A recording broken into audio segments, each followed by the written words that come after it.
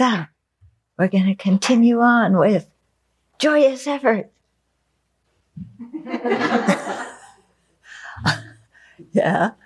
No, it's quite amazing, when you really think of the benefits of practicing Dharma, and even, when you get really interested in the studies you're doing and interested in the things you're meditating on, then it's so easy to practice, and there's a lot of joyous energy, to do the practice. So it shouldn't be something that we're like dragging ourselves along to, I should practice the Dharma. I ought to practice the Dharma. These people are nagging me until I practice. No, it shouldn't be like that, If you have that attitude, then something's going wrong. Okay, so we want to really see the benefit and also recognize the change as it occurs in our own lives. Having a realistic expectation. You're not going to be Buddha by next Wednesday. Sorry. Well, maybe you could be. Well, probably not. But you can still be happy, even if you're not Buddha by Wednesday. Yeah, so that's the thing.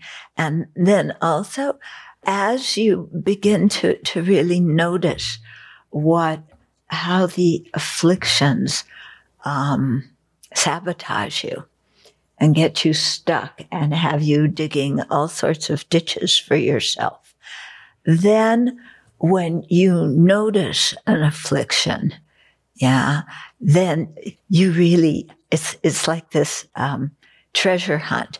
Oh, I found it, Not the treasure. You found the affliction. That's what you were looking for. Oh, I found what was driving me crazy. Now I can really work with it. And it becomes something fun to do because you're untangling this big mess in your own mind. And then as you untangle it, it's really hilarious. How the mind strings together different things and creates a drama. It's just astounding, and you can be interested, like, wow, how did I ever start thinking like that? And laugh at it and be delighted when you find those things so that you can release them and let them go. Okay? You believe me? Yeah, sure. Can't you just make the afflictions go away with a pill? No, sorry. Okay, so let's start with our visualization of the merit field. And remember that everybody in the merit field, all the lineage lamas, have done what we are attempting to do. So it's not like we're alone on this journey. There's, a whole lineage of century after century of practitioners who have done it and, went through everything it takes, but realized the goal.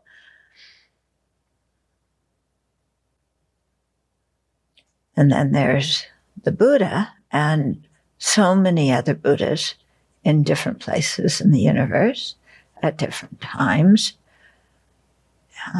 all trying to help us.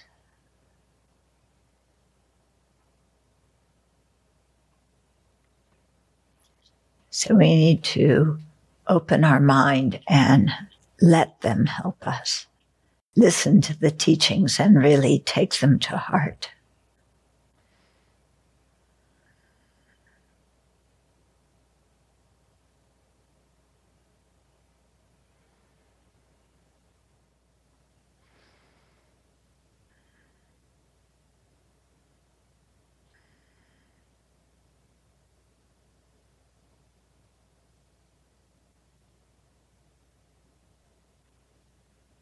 So we want to make sure that we have the proper motivation for listening to teachings. So let's recall that just seeking some pleasure for this life isn't going to cut it.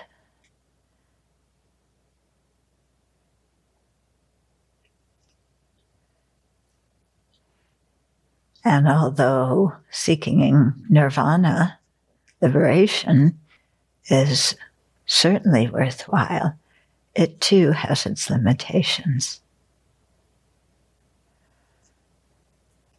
But when we really look around us and see how completely interrelated we are with other living beings, and how there's no possible way we could even stay alive or even be born without the kindness of other living beings.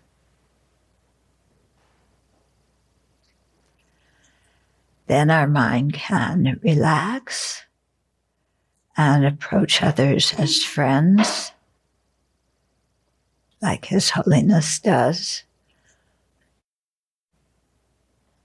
and really respect and appreciate other living beings without any strings attached.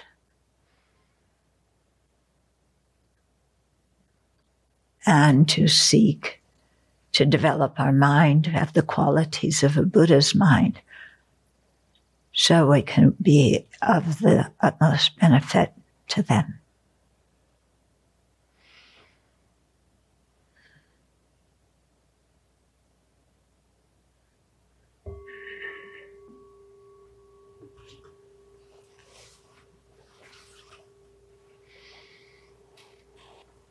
So at the beginning, when I said, when we visualize the merit field and we have all the lineage lamas there, that they're all trying to help us. Some people may get the idea of, does that mean that they're going to appear to me in my meditation? Because when we hear help us, we think it means personally only me. No, nobody else is in the room. So in my meditation, they're going to appear and give me teachings. That might happen. Wait a few lifetimes. But what it means for us right now is when we're studying Shantideva's text, it's as if Shantideva were giving us a personal teaching and showing the example by his life of how to integrate that teaching and live it. Yeah. So don't have the thing that, receiving the inspiration or blessing from the lineage lamas or they're helping us is some mystical, thing that's going to be preceded by fireworks in your meditation or something like that. But it's just when you study, you hear teachings, it's really as if, that teacher is giving you a personal instruction. Now, we may scratch our heads and say, what in the world are they talking about? I don't understand. Okay. Well, that's why we're the students, is because we don't understand. Yeah. So that's quite normal. Nothing to be alarmed about. So we just keep learning, we keep practicing, and then, we begin to understand better. Okay. So we left off verse 58 last time, right? Okay. Oh, is this a good way to start off the morning? Stupid, ugly, feeble, and everywhere disrespected. First line of the teachings. Doesn't that make you inspired? Okay. Well, it should, because if we are a tough person bloated by conceit, and are also counted among the self-important ones. Yeah. Tell me, what is more pathetic than this? Okay, here we are, a sentient being, our minds overwhelmed by ignorance, afflictions, and karma. And yet we are so important and think we are so knowledgeable, and that everybody should follow what we say in our advice, So we're just bloated with our own arrogance. Yeah. And yet it's really pathetic because we're a sentient being who doesn't know very much. And we think we're like, and then the result of that, of course, is to be born in future lives as stupid, ugly, feeble, and everywhere disrespected, because that is the way that we have acted or caused other people to feel. We've disrespected them and put them down and so on. And it really is pathetic. We've talked so much about learning to evaluate ourselves so that we don't have to depend on other people to tell us who we are, and to tell us whether our actions are virtuous or not virtuous, whether we're making good decisions or bad decisions. So to develop that ability to evaluate ourselves and make wise decisions, and when we make mistakes, to confess them and repair things. Yeah. So, important to be like that and not have our nose in the air thinking we are so fantastic. Yeah. No, wait for your question for later. Okay? So,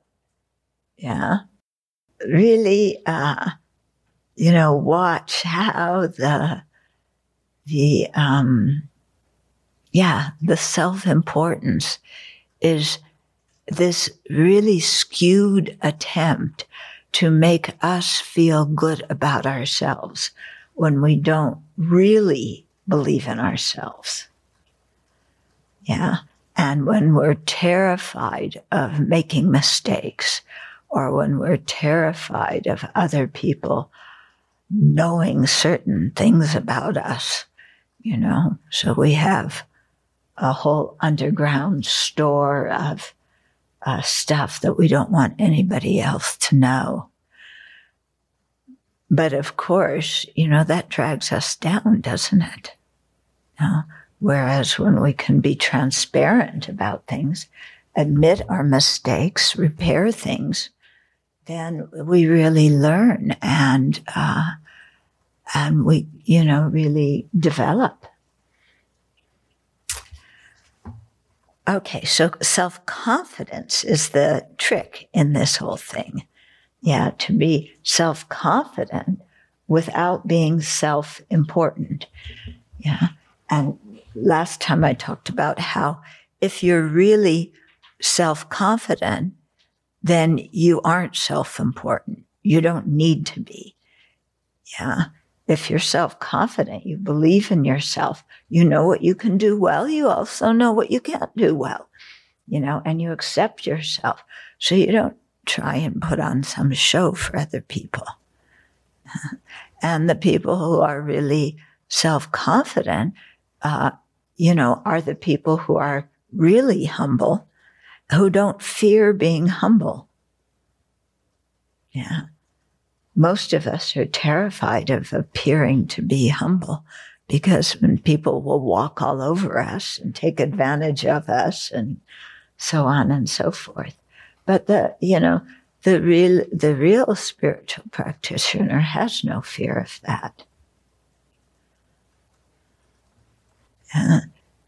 So we in society tend to think, the people who are really powerful, big, like this, and their booming voice, and they let everybody know what to do and what not to do. And, they're rich and they're famous and they argue, every time somebody says something they don't like, and they make sure that their idea prevails, And we think those people are the powerful people. Actually, in their minds, it really is kind of pathetic, because it's really like the Wizard of Oz putting on that whole show because you don't really believe in yourself. Yeah. Whereas you look at His Holiness, and I don't know if how many of you watched a couple of nights ago the Sakya tradition offered a long life puja to His Holiness, and it was really beautiful. And they gave His Holiness one of the Sakya hats, which is, quite ornate with brocade and different things. And so this is the middle of this ceremony, very serious ceremony. They're offering all these different things to His Holiness, and He takes them and, and so on and so forth. So he took the hat and he tried to put it on. And he couldn't just slip it on. And so the only way he got it on was to kind of tilt it back a little bit and have it rest. It was really rather comical. And His Holiness smiled and kind of, he enjoyed this moment, so it's a totally serious ceremony. And he can smile and take delight in his own ability to put the hat on. And there is no shame, no embarrassment, no, I'm such a horrible person. I did this all wrong in the middle of the long life ceremony. I should have practiced beforehand 10,000 times to make sure that when this moment came, I could put the hat on right, and I didn't do that. No, there was none of that. He just enjoyed the moment. I think everybody did. Did you see that? Oh, that you can still watch the ceremony, but it was really, just how His Holiness is with his sense of humor and his ability to giggle. And that for me is a teaching. He's showing the kind of mental state,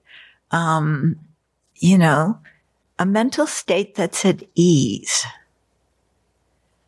A mental state that's relaxed. And, and then you can see the beauty in that. Okay, so 59.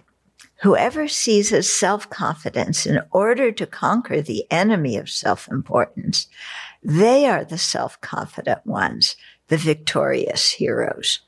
Okay, so it's the self-confidence, that not the self-importance, not the arrogance, that makes one a victorious hero, a bodhisattva. And in addition, whoever definitely conquers the spread of this enemy's self-importance completely wins the fruit of a conqueror, fulfilling the wishes of the world. So if we're able to conquer our own sense of self-importance, that is a big step on the path to Buddhahood and to fulfilling the wishes of the world, because a Buddha doesn't, kind of go around helping people saying, okay, everybody, I'm manifesting from the Dharmakaya to help you. So, be open-minded and listen to what I'm saying. And then after people do that, then he goes, oh, yes, I'm such a good teacher. I was able to inspire those sentient beings,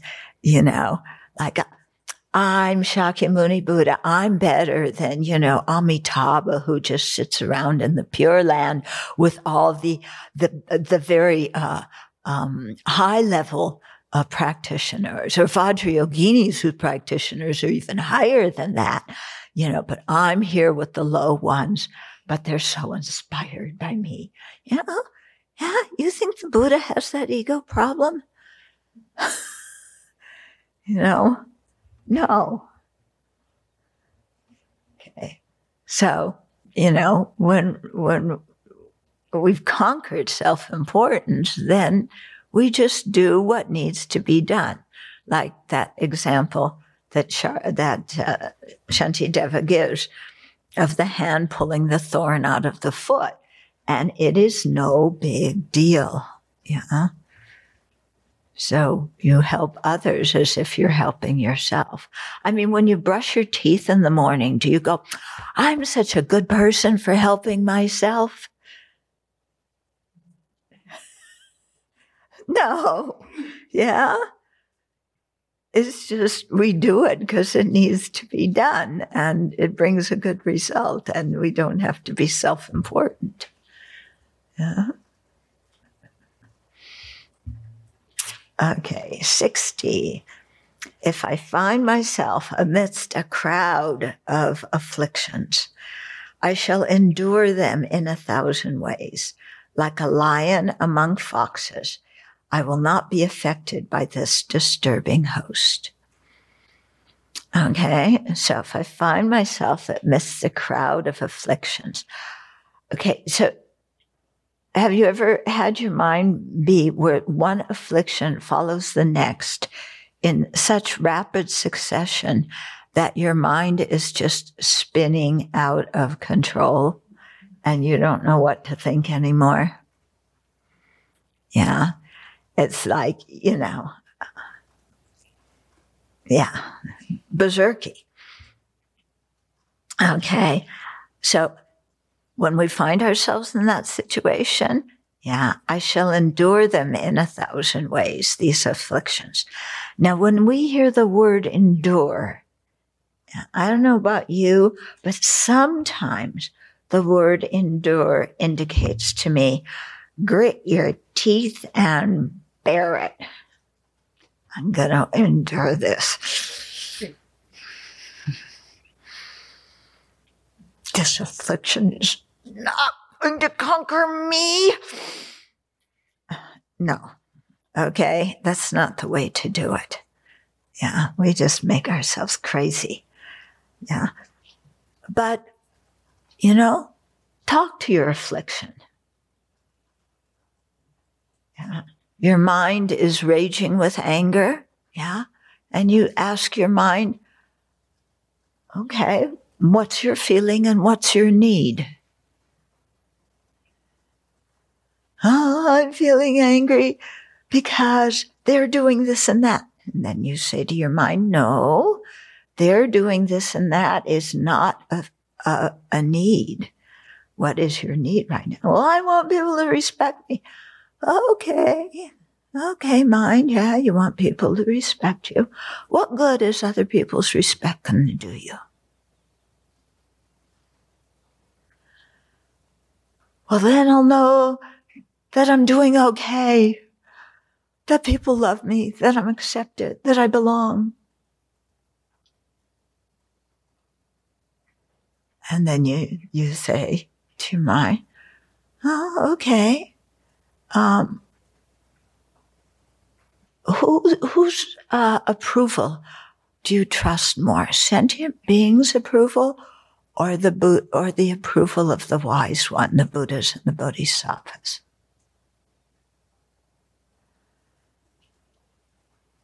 Yeah? Do you really need the approval and the respect of sentient beings? Or is it more that you need to compare what you're doing to the advice that the wise ones have given and to the conduct of the wise ones and to see if we're in line with that? Yeah. So you kind of talk with that affliction. Say, look, you don't need to be so angry. Yeah? People respect you. People don't respect you. Comes, comes. Goes, goes.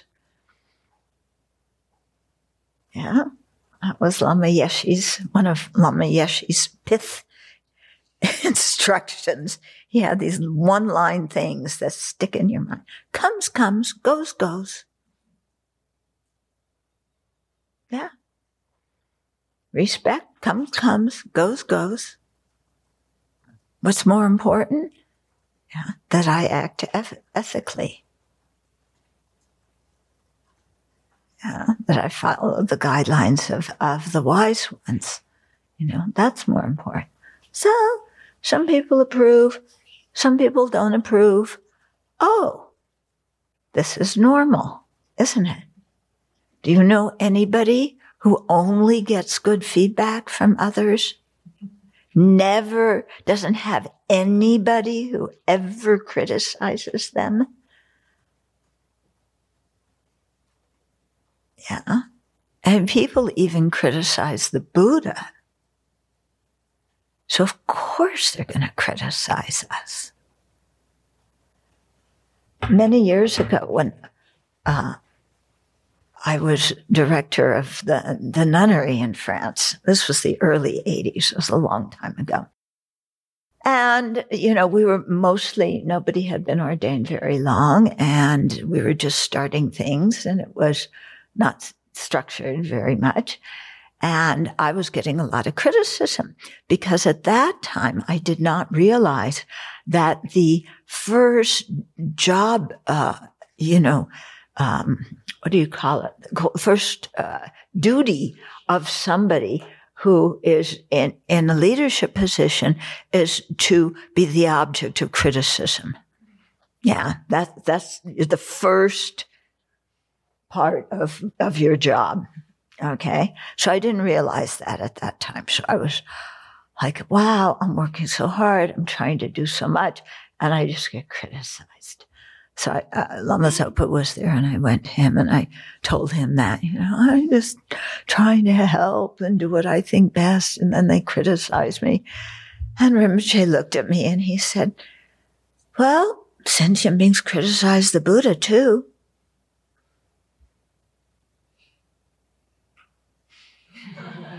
That shut me up. Yeah. Yeah. Sentient beings criticize the Buddha. They criticize His Holiness. Needless to say, they are going to criticize me. Yeah. That goes without even thinking. So why am I so surprised when I get criticized? Why am I so hurt by it? This is, part of what happens in our life. And there's nobody who goes their whole life without somebody criticizing them. So might as well get used to it. Yeah. You would think that we would get used to it by now. It's happened so much. But every time it happens, we fight it. No, that's not true. Yeah, Stephen's line.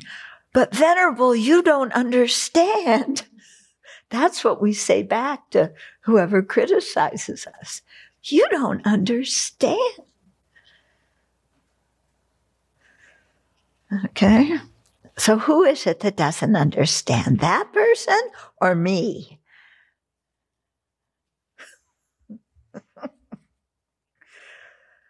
Okay. So, like a lion amongst foxes, I will not be affected by this disturbing host. Okay. So foxes, people can often be afraid of foxes, and certainly small animals are. But if a lion's there, what happens to the foxes? Yeah, they run away. So, like a lion amongst foxes. And the lion doesn't need to say anything to the foxes. The lion just is there. And the foxes look and they're gone. Yeah. So if we hold in our heart our own values, our own standards, yeah, then when the afflictions come, if we are well trained or after we are well trained, then when the afflictions start to come, we can squash them right away.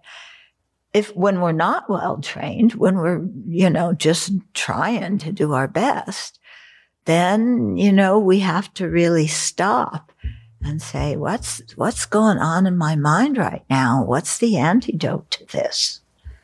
Yeah. Yeah.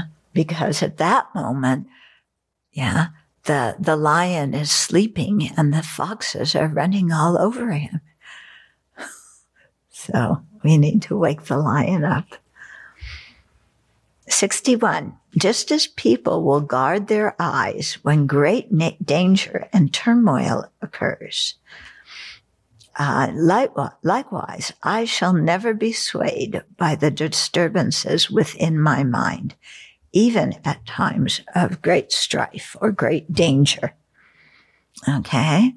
So when you're in a threatening situation or a dangerous situation, people often guard their eyes because, your eyes, losing eyesight is something pretty serious. So you guard your eyes and you guard your ears too. It's easy to lose hearing. Yeah. And so when things are dangerous, that's what you do. If you think of, what's happening in Ukraine, yeah, people guard their eyes, they guard their bodies, they take care, they're observant, yeah, with these kinds of things when there's great danger and turmoil. Okay. So we do that to protect our body, but here he's talking about protecting our mind. So likewise, I will never be swayed by the disturbances within my mind.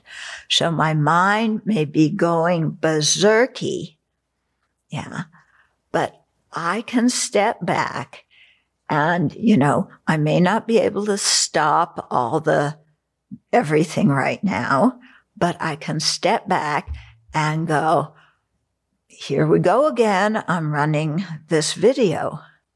Yeah. My defensive video of how it's not me, it's them. Or my, one of our self-pity video. Yeah. Oh, nobody understands me. Yeah. Or whatever video it is. Yeah. My misunderstood video. The whole world doesn't understand me. Yeah. What's wrong with me? What's wrong with them? Okay. So we have our own little video collection, don't we? Of videos that we run when different things happen in our lives. Yeah. And we're so habituated to these videos that no sooner do we get any little tiny indication that we could start playing one when boom, it's already playing and our mind is off and running. Okay. And so to be able to notice that when it happens, and not get mad at ourselves, but just say, here we go again, and I know this video. I know the plot. Yeah. We know the conclusion because we've played the video how many times? And if we really step back, isn't it boring by now? Well, no, because it concerns me, so I can rerun it ad infinitum. But when you really stop and think about it, is it so interesting? Yeah. I find what I do, something gets pushed, and then my mind starts rehearsing what I'm going to say to them. I tell everybody else in teachings, don't think about what to do. Calm your mind first. But what do? I'm rerunning what I'm going to say. without calming my mind first. Okay. And so I watch that. Yeah. I mean, I can see that's a habit that I have. And I can go off revising, this thing I'm going to say to somebody and how I'm going to explain it and da, da, da, da, da, da, da. And sometimes, when I don't catch it, then it's like, well, this is really important that I rehearse this, because I've got to explain this thing to this person so that they understand that actually I'm right and they should listen to me. But when I catch it, then I say, okay, here I go again. Stupid. Cut this. Put your mind on something more useful, something that's virtuous. Don't replay this thing again, And so, now when I can catch it, it's much easier to cut it. Yeah. Before, even I knew what was going on, it was difficult to stop it because I really needed to rehearse to make sure that I explained this properly, so this person really understood. Yeah. And now it's like, boring. Yeah. Do you have certain mental habits that are boring? When you really acknowledge them, what they are. They're interesting when they're happening, because they're all about me. But when you really think about them, they're actually quite boring.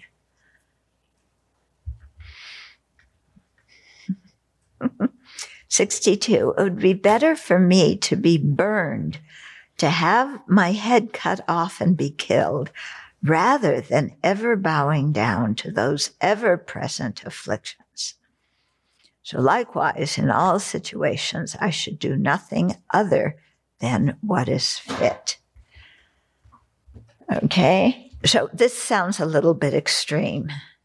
Yeah. That it would be better to be burned, to have my head cut off and be killed, rather than letting my attachment get its way or let my anger get its way a little bit. I mean, it's only a little bit of attachment. It's not so bad. And only a little bit angry. And it's actually for the other person's welfare that they need to know this. Yeah, so I need to tell them how wrong they are. Okay, so it sounds very extreme. But Shantideva is really making a point that our afflictions, when, we can't always tap them down. Sometimes they overwhelm us. But when we make excuses for our afflictions, like it's only a little bit of attachment, only a little bit of anger. Yeah, I'm just self-important a little bit. It's not real big. It's not so much of a problem. That when we have that attitude towards our afflictions, then we're actually fertilizing them. Yeah. Because then, they stay in the garden of our mind and we've accepted them. And so they just keep reproducing. Like knapweed. Okay. Knapweed is actually a very good analogy for afflictions. Yeah. Because each knapweed pod has 900 seeds. I didn't count them, but that's what the scientists, the biologists say. So if we ignore even one knapweed pod, And say, well, I've been pulling knapweed all morning, trudging through the knapweed field, pulling knapweed. And here's one more bit of knapweed, and it's the last bit, but I've had it. Yeah.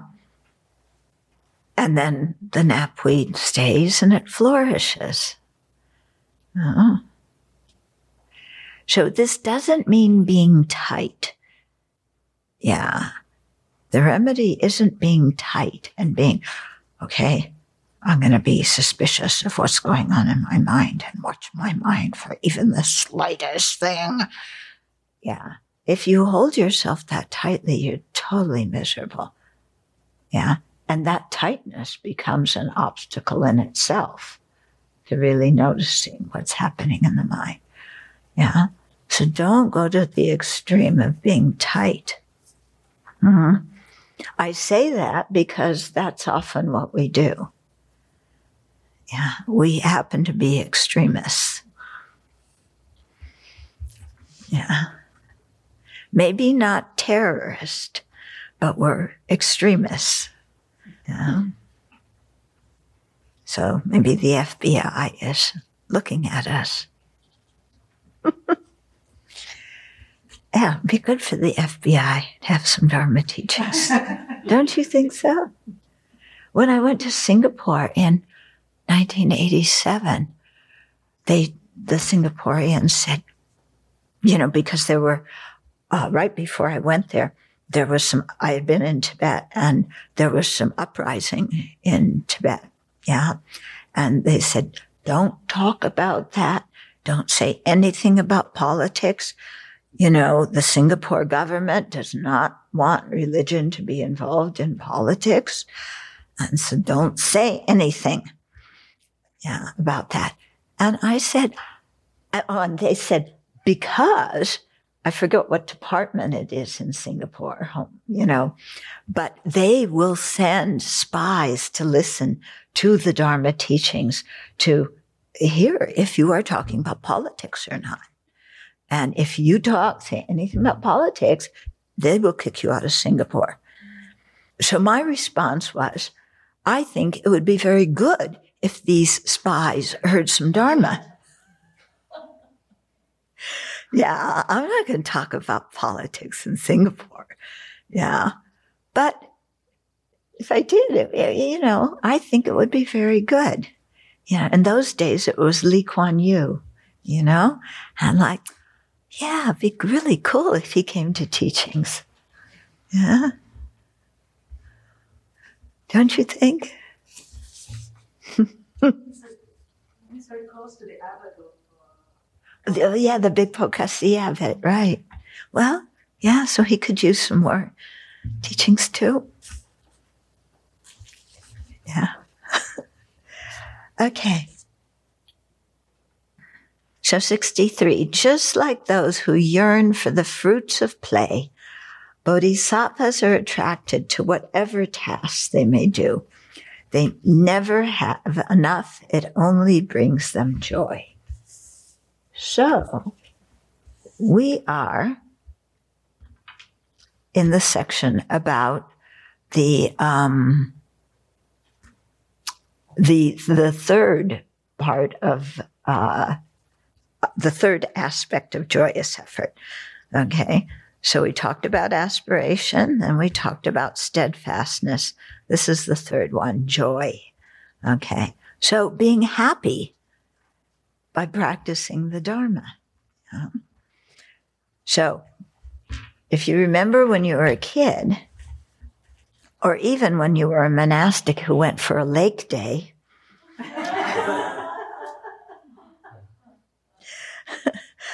there's some friends have a little house by the Hayden Lake. And before COVID, every summer they would invite us to the lake house for the day, and offer lunch. And it was a very nice break for all of us. Yeah. And people went swimming, and They had one of their sons was a Theravada monk, but he took us out on the speedboat. Yeah, so it was a day of play, and it was actually very good for everybody's mind. Yeah.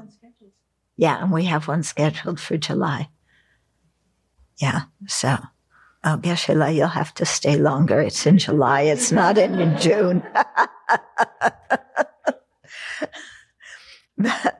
So just as like those who yearn for the fruits of play, so like little kids, when they go to play, they are so happy. Yeah. And they're not thinking, oh, this and that and the other thing. They just go and they play. Okay. So with that same kind of happy feeling, bodhisattvas are attracted to whatever tasks they may do. Yeah. So whatever they do, bodhisattvas do not see it as a chore. Okay. It is not a chore. It is something that can be fun, somewhere where I can contribute and have a good time contributing, and other people can benefit from it. Yeah. So they're attracted to whatever tasks they may do. They never have enough. It only brings them joy. So do you remember when you were little and you went outside to play, and you were playing and playing and having such a good time with your friends, and then one of your parents shouted, "Dinner time, come on in," and you were like, "Oh, I don't want to come in. I want to stay outside and play." Okay. Or summertime, you went swimming. Yeah. And you were in the pool all day, as much as you can. And then one of them, some adults said, "Time to go home." "Oh, I don't want to." So that's how bodhisattvas see doing whatever they're doing, whether they're studying the Dharma, meditating in retreat, vacuuming the floor, whatever it is they're doing, they have a happy mind, because they have a virtuous attitude. So they see whatever they're doing as something virtuous. And when you see what you're doing as virtuous, your mind is already rejoicing at your own virtue. Yeah. So you can have that inner kind of happiness no matter what you're doing. It's possible. I mean, we have to train our mind. Isn't it strange? We have to train our mind how to be happy. Isn't that interesting? I never thought about it that way, but it really is. Yeah. We have to practice the Dharma so that we can train our mind to be happy instead of always picking faults with others or feeling bad about ourselves or who knows what. Yeah. Okay. So when you hear about bodhisattvas approaching things like that, do you get a little bit excited? Okay. 64. Although people work in order to be happy, it is uncertain whether or not they will find it, happiness. But how can those whose work itself is joy? Okay, so how can those whose work itself is joy find happiness unless they do it? Okay, so although ordinary people work in order to be happy, yeah, is it certain that they'll be happy? Yeah, I mean, people go to work thinking, some people enjoy their work. Yeah. Many people work simply because they need to earn a living for their family. And so work is work. And the purpose of work is to get the paycheck. And then with the paycheck, you can have fun. Or with the people who enjoy their work, yeah, then by getting acknowledgement or something, free travel, free dinners at expensive restaurants, then, their work becomes fun. Yeah, that doesn't happen to everybody. Okay, but although we do a lot, the point is, although we do a lot to seek happiness, it's uncertain whether we actually get happiness from the things that we do. Yeah. So we might work very hard to get happiness, but is the end result happiness, or is the end result fatigue or frustration or whatever? Okay. So without the Dharma, our minds fall to fatigue and frustration. Yeah. Even with the Dharma, we may get tired. But when we get tired from doing a lot of Dharma and we need a break, our mind can rejoice at what we've been doing and feel content about it.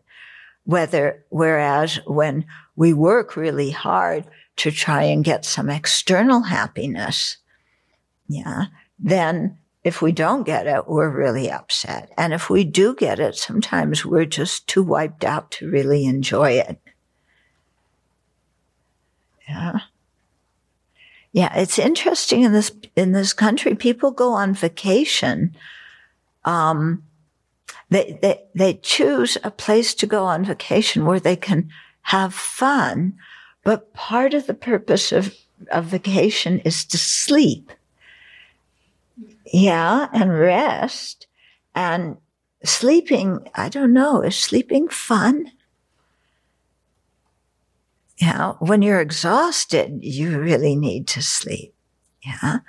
But do you wake up in the morning saying, boy, that was really fun? Yeah. Actually, we should try waking up that way. Yeah. Oh, I had such a good time last night. I don't remember any of it. Yeah. Yeah, that sounds like what drunks say the next morning. Okay. So when we're seeking for worldly happiness, totally uncertain whether we'll get it, even though we work hard to get it. But how can those whose work itself is joy? So when what we are doing is itself something that makes us happy, yeah, then how can those people find happiness unless they do that? Okay. So, they've done all sorts of studies that people feel really good when they're able to reach out and help somebody. Yeah. So if we really have that deep in our heart, then, we've got to reach out and help to feel good, because that's how we get our sense of fulfillment. Most of us, it's like, what do we enjoy doing? Getting the paycheck or going out and, doing who knows what. Okay. But here for the bodhisattvas, what they're doing, any kind of activity. And there's so many different kinds of virtuous activities. So it's not like you always have to, be studying, or you always have to be meditating, or you always have to be offering service of some sort. No, we can make our lives, balance our lives between all those different things. And at certain times in our life, we need to emphasize one, and certain times another, So it doesn't mean you always have to be doing the same thing. But there's so many different ways to create virtue. And when creating virtue makes us feel good, then we want to do it, because that's how we feel good at the end of the day. Okay. Whereas working for worldly pleasure, you can work very hard, but you're not really sure that it's going to come like that. Yeah. like you're a kid and, you were told, if you're good for so long, then we'll take you to Disneyland. So you're really good. And then you go to Disneyland and you have a cold and you can't enjoy it. Or you go to Disneyland and in the car ride there, you get in trouble because you do something. Yeah. I'm just talking about ordinary experience, isn't it? Yeah. And you think you're going to have such a good time, or it's prom night. Yeah. And so you go to Disneyland as part of the prom or part of the senior, whatever it is. Okay. And wow, this is going to be fun. And the next morning you're just, so you work hard for it, but then it doesn't really bring satisfaction for very long. Okay, verse 65. If I feel that I never have enough of sensual objects, which are like honey smeared on a razor's edge, then why should I ever feel that I have enough merit which ripens in happiness and peace? This analogy of honey on a razor blade, I heard like my first year in the Dharma, and it really made an impact on me. That sense pleasure is like honey on a razor blade. It's so sweet when you taste it. And at the end, you've cut your tongue and it hurts. So you may do something, the afflictions run the show, and you may act according to the afflictions, especially the affliction of attachment and craving. Yeah. And then afterwards, you feel crummy. Or afterwards, the razor has cut even deeper and you have a lower rebirth. Okay. So, for me, that image of, I like honey. And you like honey? Or chocolate on a razor blade. And you don't see the razor blade, you only see the honey. Yeah. So I'm going to enjoy that honey. And then you look and there's blood mixed in with the honey. And then there's no honey left and just blood. Yeah. And then you go, why in the world did I do that? Well, the first time you do it, it's like, oh, I didn't know there was a razor blade underneath it. Yeah. That's the first time. Then what do? Yeah. We do it again. Oh, I didn't realize there was a razor blade underneath it. And then we do it again. Oh, that razor blade was still there. And then we do it again. Yeah. And it's like, maybe I should not do this. And then we do it again. And again and again. Yeah? Yeah. Isn't that somebody said that the definition of stupidity, is it? It's when you, what? Insanity, doing the same thing over and over, expecting a different result. Yeah. Insanity is when you do the same thing. I thought it was stupidity. So I favor stupidity. Is that, insanity is when you do the same thing over and over again and expect a different result each time. But that's what we do. That's what we do. And I think that's why we have to be able to laugh at ourselves. At the same time, we nudge ourselves to clean up our act. Okay. So if I never have enough of the honey smeared on the razor blade, yeah, I could lick that honey for a long time because it tastes so good. Yeah. Then why should I ever feel that I have enough merit which ripens in happiness and peace? So if I'm willing to get my tongue sliced in order to have that honey,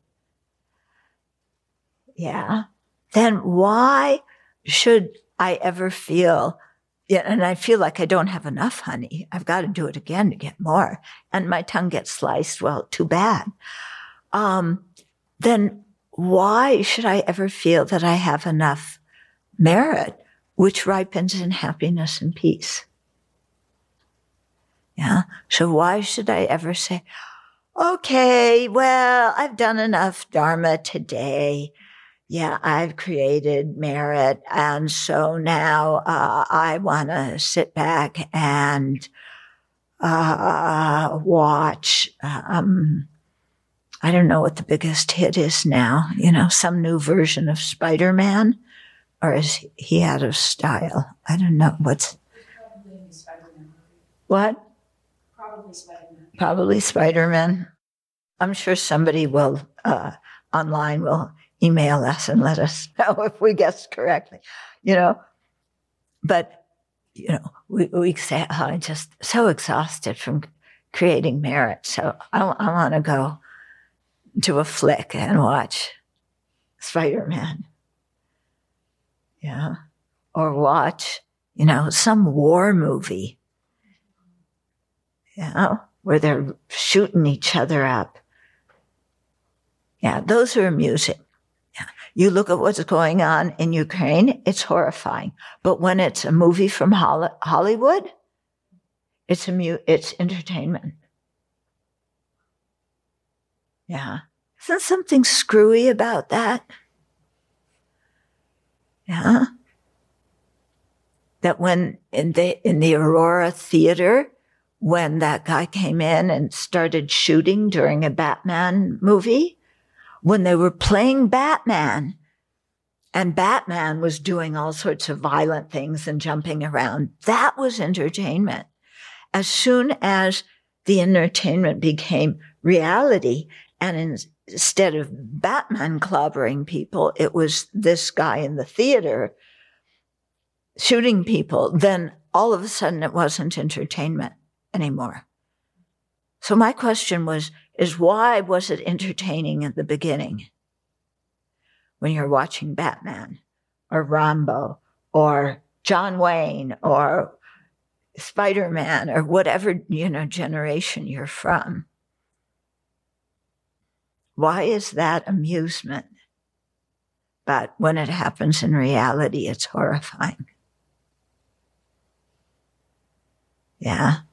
I think something's wrong that we enjoy these kind of movies. Okay? But, what this verse is saying, is, to never feel like we have enough merit and we just need to, therefore, give permission to our attachment to do whatever it wants so that we can relax. We need time to relax, and we need to do things that divert our attention to other stuff. And we need to have fun, but we can do it in an appropriate way and in a way that doesn't get our mind embroiled in afflictions. Okay, thus, in order to complete this task, I shall venture into it, just as an elephant tormented by the midday sun plunges into a cool, refreshing lake. Okay, so Shantideva's teaching in India. If you've ever been in India during the monsoon, okay, they say in Delhi that it's hot enough that you can fry an egg on the top of a car. That's how hot the metal gets. Okay, it is hot pre-monsoon, and it is humid.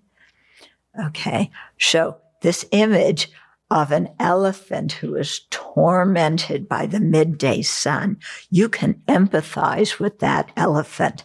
Yeah, because you've been in the midday sun pre-monsoon yourself, and you know what it's like, And so that elephant takes off and jumps into the lake, and it's just like, this so much relief. This feels so good. I'm out of the heat. Okay. So with that much glee, that much enthusiasm, we shall venture into whatever task we are doing. I don't think we need to be overly dramatic and like, yippee, where's the vacuumer? I can't wait to get the vacuum cleaner. Hurry, hurry. I don't think we need to go to that extreme. But, everything we do to say, this is something I can enjoy.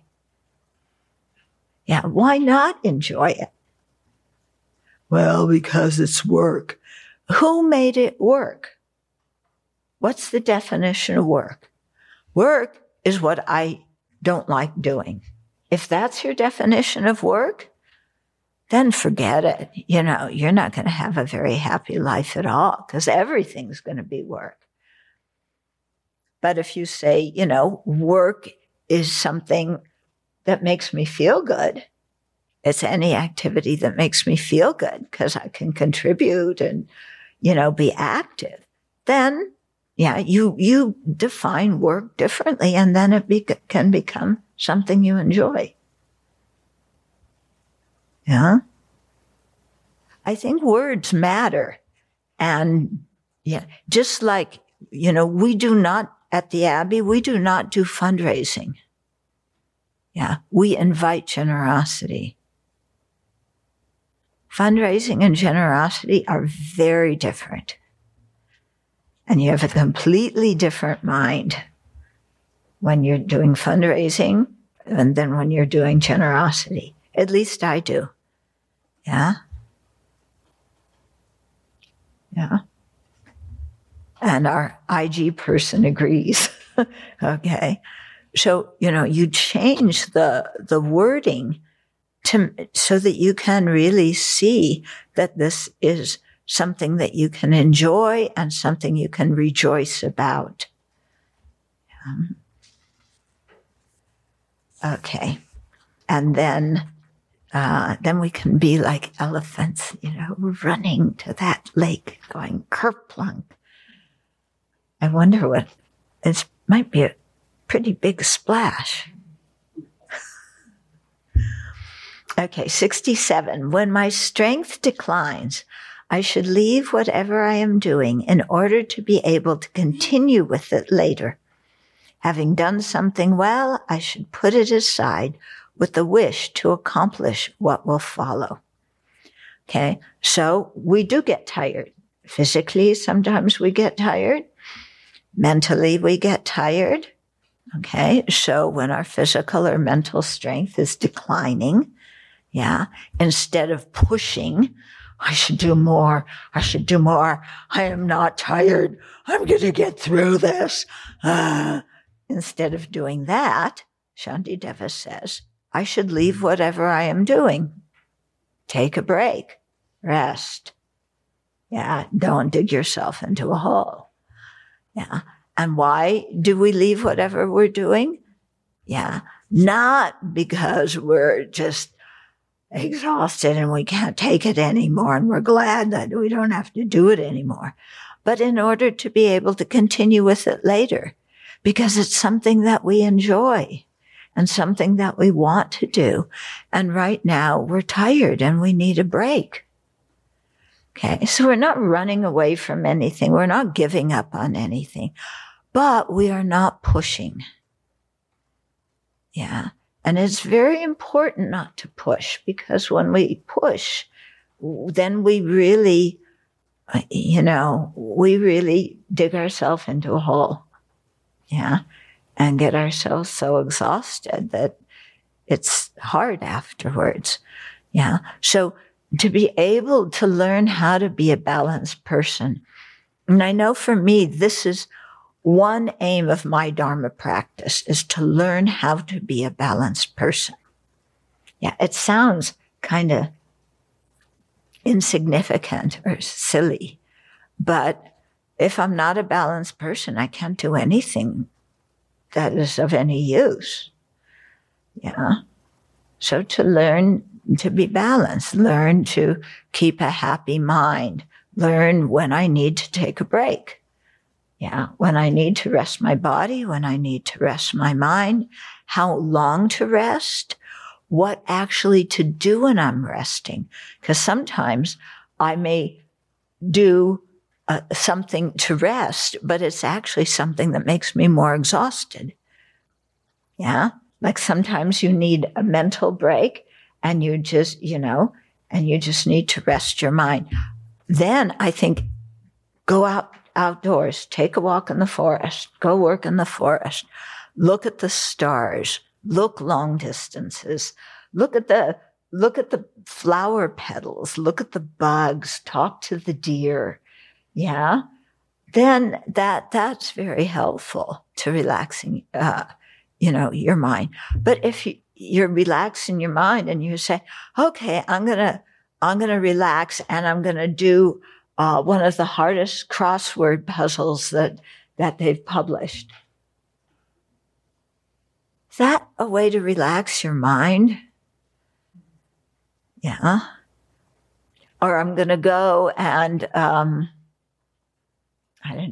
balance my checking account, which I haven't done for the last 6 months. Then you're really in big trouble. Okay. But, you choose something to relax, but it's actually something that puts more pressure on you. Yeah. So we need to learn to pay attention to our own experience of, what actually is relaxing and how long. Yeah. And to make sure we relax enough, but to make sure we don't fall into self-indulgence. Okay, so it's this thing also about sleeping, to learn what kind of sleep, how much sleep we need, but not indulge in sleep because it just eats our time away. Yeah. And at different times in our life, we need different amounts of sleep. And in different circumstances, we need different amounts of sleep. Yeah. So, to learn how to balance ourselves in this way. Okay. And then we can have a mind that is enthusiastic to create virtue. And also to realize that sometimes, you may not feel, we talked about it. I don't feel like it. Yeah. It's like there's puja today. I don't feel like going to puja. Yeah. The way these people chant, I wouldn't even call it chanting. Or whatever your criticism of the day is, I don't feel like going. And then, I don't know about you, but when I go to a Dharma activity, even when I don't feel like it, I always come out feeling good. Yeah. If every time I didn't feel like it, I didn't go, you wouldn't see me a lot. Yeah. But I know now from my own experience that if I go, and I'm not talking about pushing. Yeah. I'm going to go and I'm reading Absorption in No External World. Okay. Jeffries, Volume 3 about the Yogacarya tradition. And I hold the book this way and this way and this way. And I'm trying to make some sense of what in the world he's talking about. These 3 natures and the 3 non-natures. that are all mind only. And no external object. And things exist by their own characteristics, but they don't exist by their own characteristics as the referent of a name or concept. Huh? What? Okay, so I'm relaxing reading. That's not what I'm going to do. Yeah, just find something that's, a little bit easier on your mind. Yeah. You can still read Dharma. Yeah. You can take a walk. Yeah. Okay. So, questions and comments? Okay. First off, I think it would help us here if we changed the term from chore rota to play rota. Good idea. Play rota. Okay. And kitchen play rota. Very good idea. Yeah, instead of what? Instead of washing dishes, kitchen play. Waterworks. Waterworks. Oh, waterworks is much better. Yes. It's a water park. Okay. Yeah. Oh, it's going to the spa after lunch. Yeah. Yeah. And then back to the topic of the FBI. A few years ago, when the local sheriff called us that there were some people perhaps coming up here to do something not so virtuous, we were recommended by our friend down the road, the former LA police person, to contact the FBI. So I did. And I was so impressed with how interested and concerned the FBI person was in Spokane. He said, here's my cell phone number. We're going to check all the social media. You call me any time of the day or night. And so we had a long conversation about that. And he came across as really, caring about how we were going to do. Mm.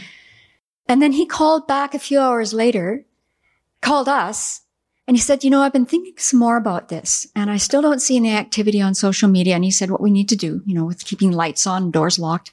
He said, but, maybe this is your opportunity to connect with these people. And I just about dropped the phone. And I said, beg your pardon? He said, yeah, maybe you could connect with these people. Maybe this is your chance. That's an FBI officer. Wow. Did you invite him up? I still have his number. That's amazing. To go back to the very first verse about stupid, ugly, feeble, what came to mind is the shooter. I was reading about his background, and he was really bullied a whole lot in school. And so it just made me think, like, if he had created the causes in the past to be picked on in this life, just look at what happened from there. Like, he wasn't strong enough to deal with it, and he just created more non-virtue. Yeah. So that's how the karma keeps going. Mm-hmm. But I think we should talk about bullying in school as, like, leading to these school shootings, because it's kind of a common trend, and I really haven't heard people talk about that, how that contributes to the whole situation. Mm-hmm. It pushes people to the edge. And now the difference is they have access to weapons. Yeah. Now I've heard some discussion about bullying, and those of us who are teachers certainly were aware of it before, and bullying. I mean, I was aware of bullying when I was in grammar school. Yeah. Because bullying has existed since beginningless time. Yeah, and children especially can be very, very cruel. Yeah, and you look, why do children bully? Well, because they see older children bullying, and they see adults bullying. Yeah, and I mean, this is what we see in our politics right now. Not policy discussion, but bullying. yeah, to get more votes so that you can save your parking space. Yeah, all the Congress people get special parking spaces. Yeah. So, yeah. So to watch our mind too, when we want to bully, when we want to pick on somebody. And, since we do prison work, we see a lot of this too. The guys write to us about, they themselves have experienced bullying, or they've witnessed what happens in a prison when one person bullies another. Yeah, it really sets everybody off.